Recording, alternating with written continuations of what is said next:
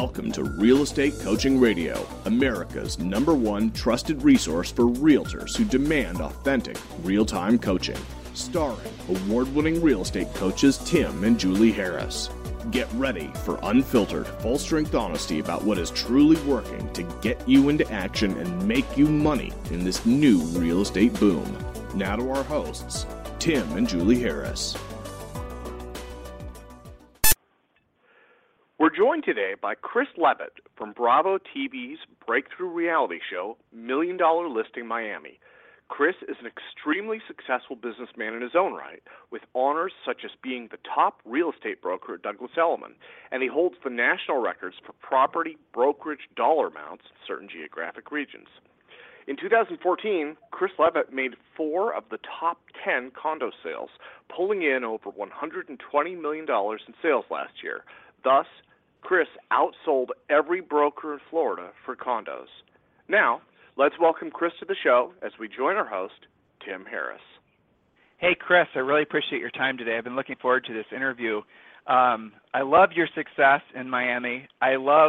Julie and I, it's one of those guilty pleasure things. We watch all those Bravo shows, like the one you're on. And I have to tell you, the thing that Julie and I picked up on pretty much instantaneously as we watched you in the first season was how much experience you have. So your brief introduction really doesn't touch on the fact you've obviously sold new construction.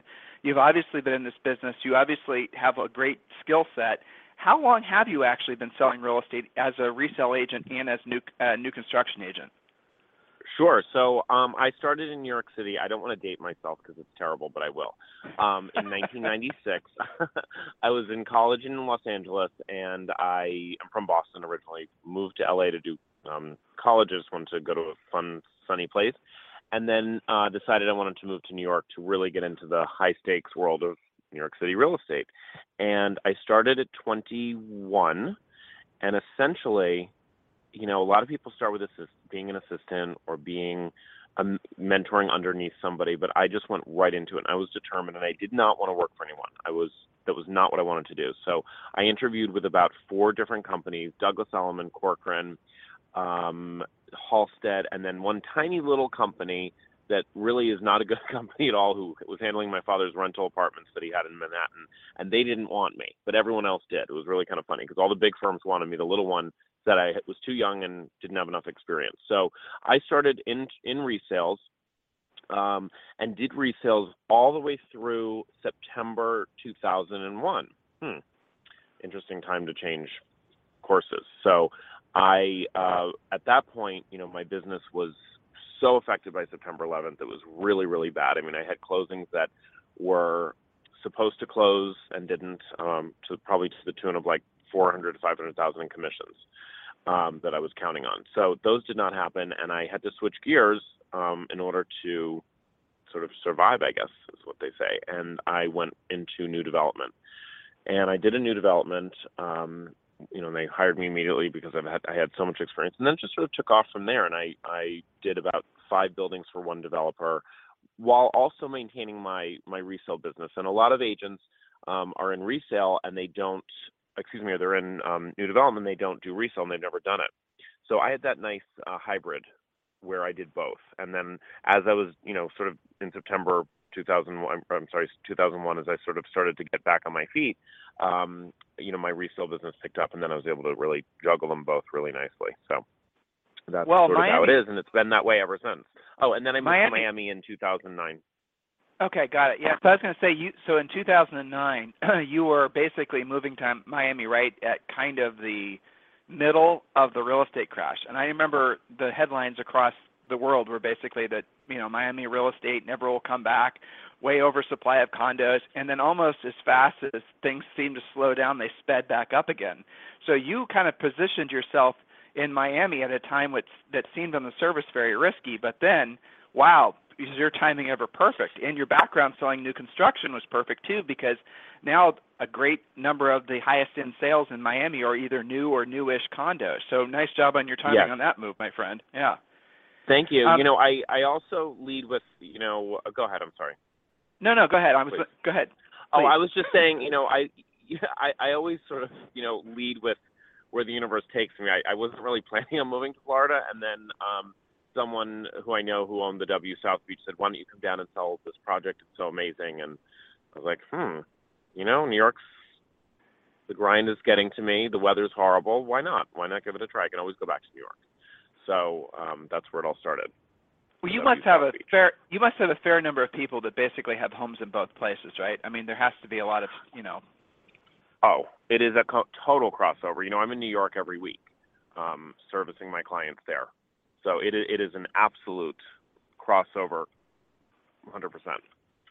Well, and Miami also has some of the coolest new developments, the Porsche building and all the others that are getting obviously coming out of the ground. Well, have they started selling that building yet? Oh yeah, that's almost done. I mean, Gil Desert, people aren't moving in yet, though. Yeah, but people aren't moving in yet. That was my question. Yeah, that's no, they're doing that. It's being built as we speak. Mm-hmm. International clients. Let the listeners know how you cater to international folks, because from what I understand, a lot of the buyers in that building in particular and other buildings, they're Brazilians, they're just Russians, they're Chinese folks, they're obviously Americans. It's an international audience in that particular higher end market. How do you go about attracting those folks to you? Or, Chris, does it really just come down to having the listings?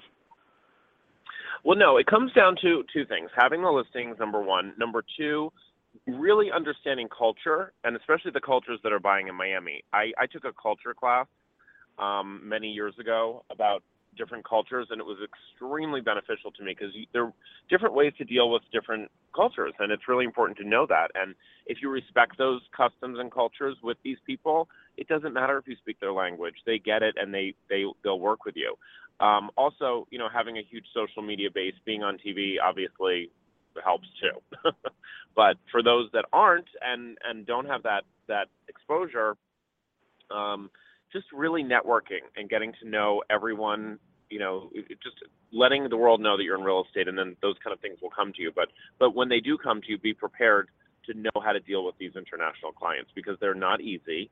They all have different innuendos that you wouldn't know about, and it's important to really know who you're dealing with. Do you mind sharing with the listeners a story that comes out? Because it sounds to me like you're one of those folks that you could sit and listen to real estate stories until the cows come home, because you probably have so many great ones. Is there one in particular you'd like to share with the listeners? Yes. I have a particular, couple Russian clients, and, they come across cold sometimes and very gruff. Hey, Chris, yes. your cell phone kind of gets janky here and there, so if you could be stationary or something, that would be great. It just here and there, just going in and out, just so you know. Oh, I'm sorry. Is it working now? Yeah, it's fine. We can hear you. Just all of a sudden it starts dropping. So if you're maybe pacing, which I do all day, maybe that's the reason. And I'm just not for in the car. I'm in Los Angeles. I'm actually just landed and I'm driving to my hotel. I'm so sorry. Oh. So anyway, okay. Basically,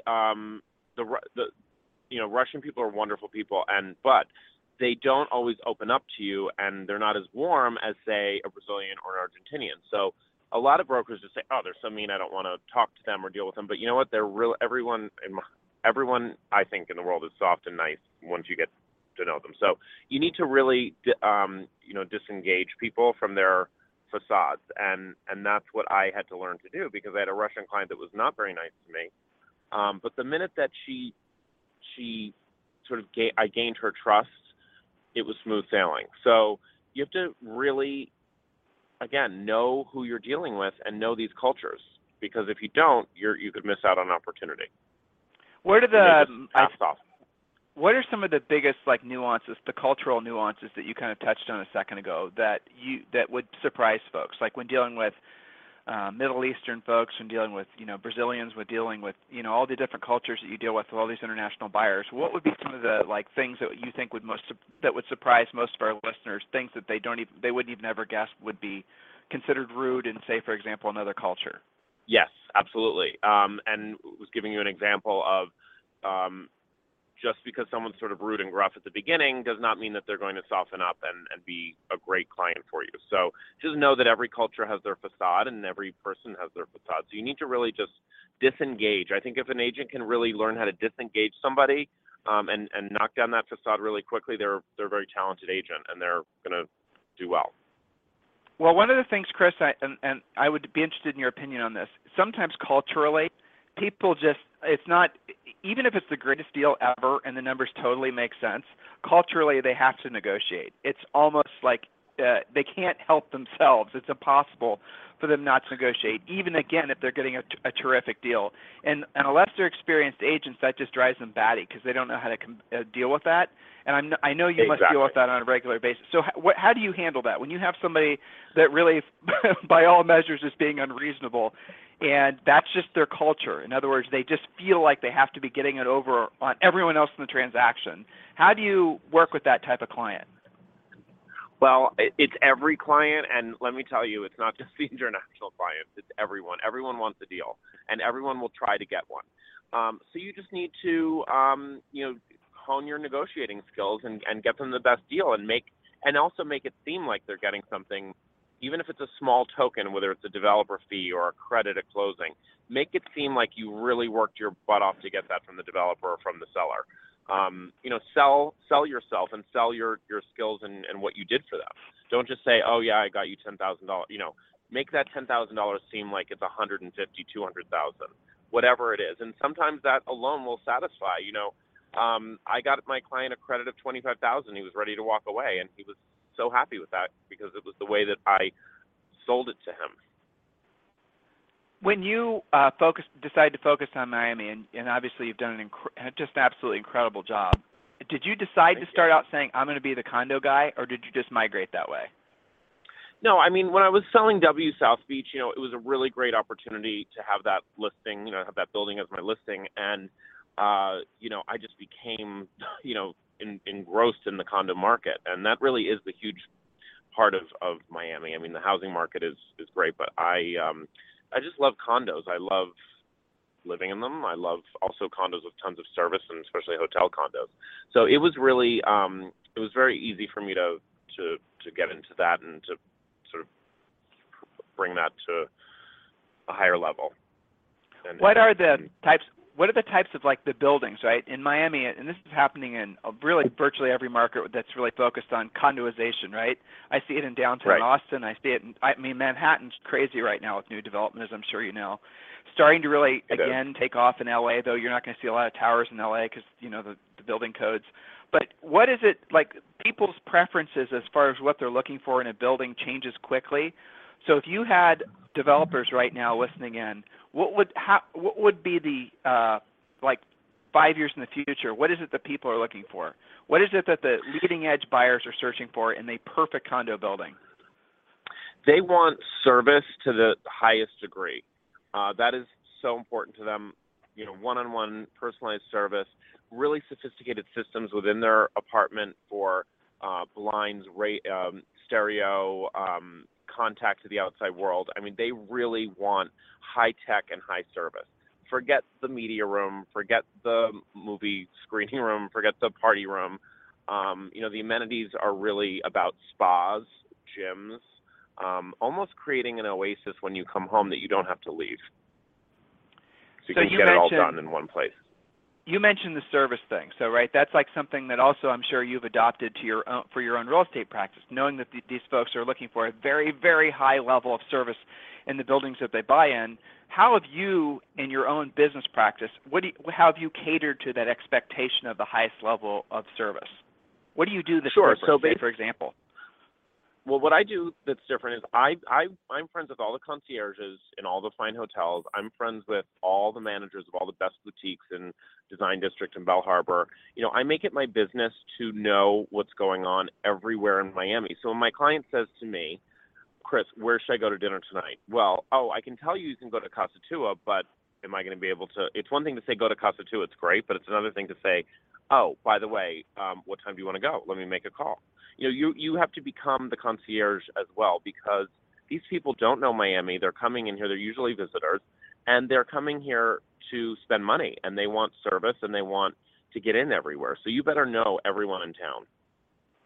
So you can really wow your clients and say, oh, my God, Chris is amazing. He just negotiated this great deal. He got me a restaurant reservation where no one else could. That kind of stuff is very important. Well, you said a couple of things that are very interesting that I hope the listeners are picking up on. The little tiny things, seemingly little tiny things, make the biggest difference. Because at the end of the day, most high-end consumers who have purchased many, many, many, many homes before, they kind of see the service, the generalized service of a real estate agent as a bit of a commodity. And so what you've done is to differentiate yourself. It seems like you've really recognized that and just accepted and even embraced that really to win these guys and continue to win them, you have to go so far beyond what their expectation is that you almost have to be like 5 steps ahead of what they could possibly ever imagine wanting. So when you start working with a new client, how do you go about pre-qualifying them for expectations, for their, financing aside, for motivation, for time frame, for what types of questions do you ask to really get into their heads to know whether or not somebody you want to work with? Right, exactly. What else have you seen? Oh, I just started, okay, great. But have you looked online? Of course they just started because they're only, they started working with me. But have you looked online? Have you seen what's out there? There's so many people that come to Miami without education and thinking they're going to get a 3-bedroom for, $2 million on the ocean with incredible views, and that just doesn't exist. So, before you meet that client, you have to have a conversation with them, whether it's even, a pre-meeting for lunch or for coffee, just to get a really good sense of what they want. So then you can go back to the drawing table and sort of curate exactly what they're thinking. Because just to say, oh, hi, I'm Chris, I want to see some apartments. Okay, well, that's great. You have to narrow it down. There's so many different areas. What do you like to do? Do you like to go to the beach, or are you more of a urban person where you like to sort of, be around the city, and then you want to go to the ballet? That would be perfect for them downtown or Brickell. So what are your likes, your dislikes? What's your lifestyle like? Also, what's great for me with my New York clients is that, I know where they live in New York. I know what exposures they like. I know what sort of features they like in their building. So I can match that down in Miami. So that's really very getting to know those people before you go out with them. And so it's way more, it's almost like you're building like a whole profile on them. It's not just a typical pre-qualification. You're getting into the individual preferences of essentially what their lifestyle's like, and then you're trying to match not just the building but the area of Miami that would best fit that particular, those lifestyle preferences. So that's kind of taking the whole pre-qualification thing to a completely different level. Typically, how long does it take, the questioning, the getting to know you process, how long does that take? It could take 5 minutes. It could take 20 minutes. It's depending on how much they open up. But, some people just go, just show me apartments. And, then sometimes and then you can do that. And then if you're smart and and you're watching their body language and listening to them, you'll know if that's right. For, the first couple of them, you'll know if they're right or not. The first couple of apartments or houses.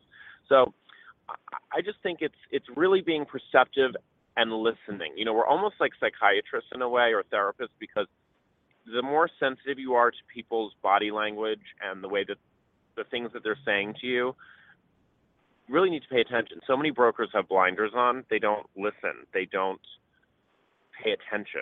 They're not looking for clues, and they're not looking for these things. And it's really important. And I think I think it's an innate ability that you just have or you don't. I'm sure well, you said innate ability, training, but right. Well, experience, Chris. That's kind of like you've done this for so long. You've had so many of these conversations that you probably are operating, I would guess, mostly off intuition at this point, right? Yeah, absolutely. Yes, definitely. So when you say a feeling, sure. the feeling you get, it's really not just it's the feeling of how they react to the question. It's watching their body language, their pluses and their minuses. And you probably, I bet you could tell within like a minute of meeting someone whether or not they're for real or not. How often do you? Oh, I bet for sure. How often do you say no to somebody, Chris? Chris, how often do you say no? Often. I fired clients before who were just physically and mentally draining. I've had to just say thank you, goodbye. From the show, I got a lot of clients that wanted to list with me, and I had to say no because I wasn't really sure what their real motivation was. A lot of people think they are going to be on TV, or they think that I have this magical power because you're on TV that, oh, well, it'll sell. Because, I can ask $2 million more because he's on TV and he'll be able to sell it. It's like these really crazy notions that people have about their properties. So I only deal with people that are realistic and people who really know what they want to do. What's your pricing strategy, Chris? I mean, it is what it is, right? A lot of people's egos are going to be wanting to dictate what the price is going to be. And when you're dealing with folks that have substantial means, they're generally speaking going to get their way. So at what point won't you take a listing? Because really, Chris, none of these guys are truly motivated in the sense that they have to sell. For the vast majority of them, if it sells, it sells. If it doesn't, it doesn't. So when it comes to pricing, do you have a better – go ahead. Okay, well – The people that puff up the most are the ones that need to sell the most. So right. What I mean is that the ones that think their homes are worth so much money and they want this, they want that, I don't need to sell, I've got 5 houses. Those are the ones that are choking, usually. And you have to just lay into them and in the nicest way possible, in the most eloquent, classy way, say, Mr. or Mrs. So-and-so, with all due respect, respectfully, this is not a realistic number that you can get. The marble that you have in your home is from 1988. It's not 2015. People don't want green and pink marble. You have to be very honest and cute and nice about it. But I always say to people, you can never underprice an apartment or a house because the market will bid it right up. So if they think it's worth 3.5, and I really think it's more like 2.9, and I'm wrong, and it's worth 3.2, and we price it at 2.9, you'll get that because you'll have 5 people bidding at the same time, and you can take the higher, contract, or you can raise the price if you find that people are coming in too high, too close to your ask. So I always say you can never underprice a property. You can always overprice it, and it's death to overprice a listing because it gets stale, and then no one wants to look at it. A lot of agents think, especially when it comes to condos, that the cost per square footage is the most important thing. But that's only partially true. What are the other factors that go into putting the correct price on a unit? Yeah, what about the outdoor space? What about the exposure, the view? You can't just go by square footage. There's so many more factors. View in Miami, the biggest factor, in my opinion, is a view blockage. On South Beach, it's very hard to get a really open, direct ocean view without some building to the side or to the left or a hotel. So that's a huge factor, and that can definitely affect your price per square foot, as can the size of the terrace. Is one terrace bigger than the other?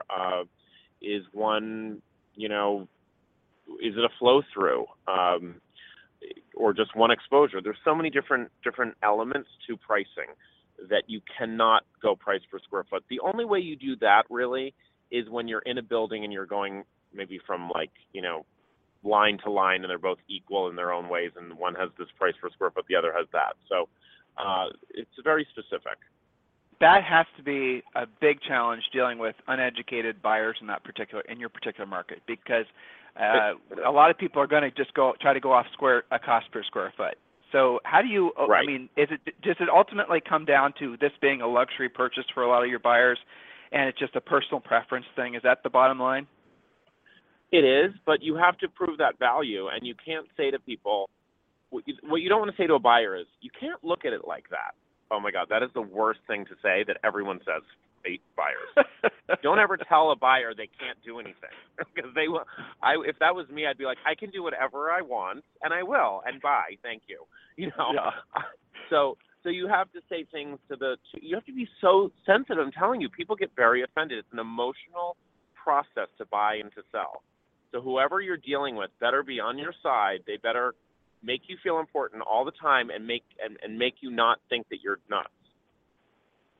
Well, I mean, Chris, what you're describing what you're describing is the fact that you've become very ego aware, it seems, and you're very sensitive to their egos, and you're not allowing your ego to basically go into battle with their ego. And I'm sure you deal with huge egos all the time, but just listening to you today, you seem to be either you've studied ego, you've just basically come to figure out how it can railroad your success. When dealing with other agents who aren't used to dealing with folks in this price range, and this is their one big deal is they're the other side of the transaction with you. How do you manage the other agents, especially if they don't have your experience level? How do you make it so everyone's happy? Sometimes I say to the agent, respectfully, so-and-so, let me help you get this deal. Let me help this process happen quicker. why don't you, I mean, this is going to sound bad, but sometimes you have to do it when you just know that there's no hope with this agent. You know, let me talk to your seller. Don't you want to make that $100,000 commission? Yes, Chris, I do. Okay, this is how we're going to do it. I'm going to talk to your seller. I'm going to talk to my buyer. I'm going to get the deal done. Just let me do it. Is that okay? And usually they're like, okay.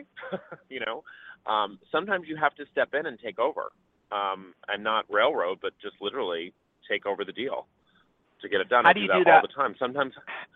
Go ahead. How do you do that and balance the other agent's ego, though? If they're worried about basically looking bad in the eyes of their sellers, how are you walking that line? Because, by the way, I have a lot of folks that we have coaching clients and, you know, all the major markets across the country, all the high-end markets, and that's what they all do, right? You have to take the transaction over, but sometimes the person on the other side of the deal, not the actual seller or the actual buyer, they'd be more than willing to deal with you directly, but their agent is so sensitive to looking bad. So can you share with the listeners some strategies that you might have for handling that? Yes. Well, okay. So if you don't go in and railroad like I just described, the best way to do it is to do it on a conference call. Just say, listen, can we all talk together? And then let the agent lead the call and just say, you know, Chris has this, Chris this, or Chris that, or you know, we have. I could just give her the pointers and walk her through it or him through it. If they just don't want me having contact with their client. And I understand that, and it's usually not typical. Unfortunately for me, I'm very, I don't want to say the word controlling, but I'm very, you know, I like to know what's going on at all times. So if I see that there's like a weak link, I try to fix that as quickly as possible. So I would just say, you know, you could coach the agent, you know, and just say, listen, this is how we're going to get it done. Call your seller, tell him this. Maybe you want to get me on the phone in case I can add in something to add to that. But that's really, I think, that's the nicest way you could do it. Well, it all comes back down to the fact. Well, the other agent respects you. The other agent certainly knows that you're successful. The other agent has to feel like you're not going to make them look bad in front of everybody else. Yeah. And when you have a reputation as stellar as yours is, Chris, that's probably fairly easy to pull off. But listeners, I loved his idea about doing a conference call. Some of you guys struggle with your deals because the other agent, let's be honest, is a little hackish. So in those particular cases, you do have to placate their ego. You do have to make it super clear that you're not going to make them look bad. And even on the conference call, you might even want to go overboard with placating their ego. And then you can get a deal together. That's really the professional's way of doing things. And or, you know what, I just thought of something I did once. I said, you know what, if I'm on or in a meeting with the client, I say, listen to the buyer. Let's call the other agent, Mark. Okay, so listen, Mr. Seller, Mr. Buyer, Mark, I'm only, you know, how could you say it? I respect Mark so much as an agent. You know, we do a lot of deals together, and I just want I want him to get this deal because I like him. You know, something to that effect. That's great. Yes. No, I get your point. That's the whole thing. It goes, our relationship goes back. Yeah, something like that, and then that makes Mark look great. Like, Chris is going that extra mile for Mark because of their relationship, and therefore that's how this seller is even in the deal. Maybe something to that effect. I think would be really the best way to do it. Because honestly, listeners, don't railroad people. Karma's a bitch. Don't be bad. You know, don't be a railroader. I am a railroader, but I do it and people don't know it. So it's different. But don't be obvious about it. Well, you know, I'm a firm believer that the word manipulation isn't a bad word, right? Right. So if ultimately you're doing a little bit of a high-level manipulation that's causing people's egos not to feel bruised and helping a transaction happen, helping people accomplish their goals, there's nothing wrong with that. So if Chris, you're honest, if you're honest and forthright and not shady, then you're good. Whatever, you know, absolutely. That's a really big part of it. So as we wrap up today's show, I always like to ask the question, why you? What makes you so successful? I mean, good God, man, you've been successful in New York. You basically took, probably without even realizing how big of a risk it was at the time, a huge risk moving to Miami at probably one of the worst times that you could have possibly chosen. And yet, despite that, you've now become one of the top agents, not just Chris and certainly Miami, but you've become one of the top agents in the world. So why you? What makes you so special in a marketplace that's so competitive and it's so wrought with challenges? Right, because I keep it real. I'm, very well mannered with people. I also listen to my clients. I give them amazing service. I also make my clients feel important. And quite frankly, that is one of the most important things, is making other people feel important. And they just sort of like melt in your hands in a way, because you just make them feel like you're giving them, even if you have 50 listings, which sometimes I've had, make every client that you have feel like they're your only client. And if you can manage that and do that, and give that kind of service and juggle it, you'll do incredibly well. Listeners, I hope you are to look good too. You have to look good. You have to not look like a schlump. Chris, I didn't have that as a question for you, but dude, that is such a critical point. And Julie and I speak to agents all over the country, and it is so, I don't even want to use the word funny, though it is funny. It's sad. You've done this too, I know. Especially in Miami, you walk into a room of agents, and you can tell who 100 agents, you can tell who the agents are that are doing all the business, because they look professional. Why is it that some agents resist looking the part? I'm very passionate about this topic because, I see agents, and I don't mean to be snooty, but I see people like buy, they're in a new outfit every day, but they're all like not nice. They're like kind of low end. Do yourself a favor, go buy one nice pair of shoes that are current instead of 5 pairs of sort of cheapy shoes. Buy one nice suit, beautiful tailored suit, and you can change it up with shirts from Zara or from H&M. No one would know if they're Zara or H&M. It's the suit, the way it fits. The way a suit fits on a guy is paramount, because when you sort of, fit into your clothes and feel confident in your clothes, you exude that. An ill-fitting suit, a guy in an ill-fitting suit's not gonna exude confidence. He's gonna exude schlump. Well, the interesting thing is, even if somebody's not educated in what you're talking about, right? So even if, let's say, for example, a potential seller or buyer doesn't know, a high-end suit, a Brioni suit, or a custom-made Brioni suit, even better, from, say, something they got at Men's Warehouse, they can tell by how it looks. And yes, it is a subconscious little breadcrumb that, the guy who looks really good or the gal who looks really good, they must have their act together. It is interesting, because in this business, Chris, we generally speaking, our business is done in person. It's done at coffee shops. It's done online. It's done on the phone. Right. It's not done in offices. So how you look, how you present, and yes, even what you drive, it really, really does matter. And some people will say, well, I just sell farms. Well, you sure as hell better have some nice $1,500 cowboy boots and a nice hat and a nice pickup truck. Right. Yes, I agree completely. Exactly. And you know what? I'm sorry, but you're living in the dark side if you don't watch TV and see. I mean, all the shows on HGTV, Bravo, about real estate people. I mean, look at how they dress and how they're.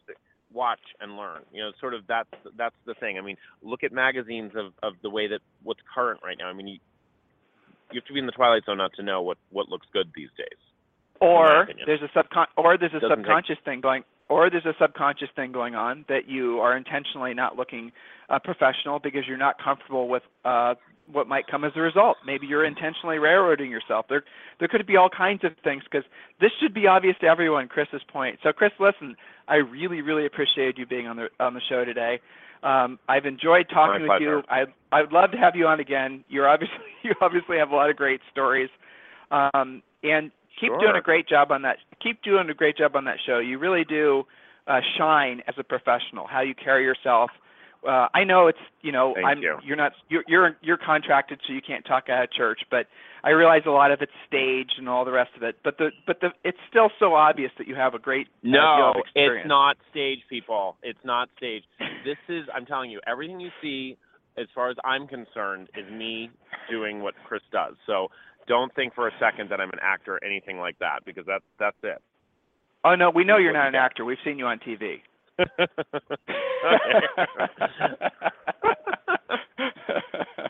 right. Oh my God. So Chris, all right. Well, that was so much fun. Thank you, guys. Thanks a ton. Have a great. And by the way, we're gonna try to get this show featured on Inman News features. And so when that happens, we'll send you a link, Chris. And listeners, watch him on the Bravo TV show, $1 Million Listing Miami. Well, watch me also on Fox Business, Bloomberg TV. I also am going to be having a recurring show with Maria Bartiromo on Fox Business News twice a month, which is huge, and that is a worldwide distribution. So that's something also to listen to because it's really educational about the markets around the world. Fantastic. Chris, I really appreciate your time today. Have a great day. Safe travels, my friend. Thank you. Bye-bye. So like a lot of you, our business is growing quickly. I mean, matter of fact, since the beginning of the year, we have added between coaches and salespeople over 50 people. And one of the constant challenges we have is, like you, communication. So how do we all keep in contact with each other? We have actually upgraded our entire systems to VTech phones. Now, I personally was very fearful of getting into the whole, figuring out what phone system to use. And I was very tempted to even do what a lot of you are probably doing, just say, well, the heck with it, I'm just going to go with the cell phone and use that for everything. But unfortunately, cell phones have a lot of limited use. The dropped calls, the receptions, the audio quality, all that good stuff. That's the reason that we are looking for a really great solution, and we went with VTech phones. And now the wonderful thing about VTech phones, and I'm going to give you guys some more specific information about that now, is that they're just so easy to use. They're just plug and play. You don't need an IT guy. You don't need to call out, your phone guy. It's simple. It's an elegant solution that all of you need to seriously consider, whether it's just you and an assistant, or it's you and your team, or frankly, the VTech 4-line small business phone system might even be perfect if you are working out of your house and use it as your home phone. VTech's new 4-line small business phone system is the perfect solution for small business owners that need to install a phone system that has the qualities and features that they have previously only been available for companies with bigger budgets. The new system is the most affordable and easy to install 4-line system on the market. The 4-line small business phone system components include the main console and the optional expandable cordless desk sets, cordless accessory handsets, cordless headsets, and speakerphones, allowing the system to grow alongside a business up to 10 extensions. The VTech 4-line small business phone system components are available in stores and online at Office Depot, OfficeMax, and Staples, as well as online at vtechphones.com. This program has been a presentation by Tim and Julie Harris, Real Estate Coaching. For more information on our real estate coaching and training programs, visit our website at timandjulieharris.com. Remember to tune in weekdays at noon for upcoming shows, and until next time, thank you for listening to Real Estate Coaching Radio with Tim and Julie Harris. This podcast is a part of the C-Suite Radio Network. For more top business podcasts, visit c-suiteradio.com.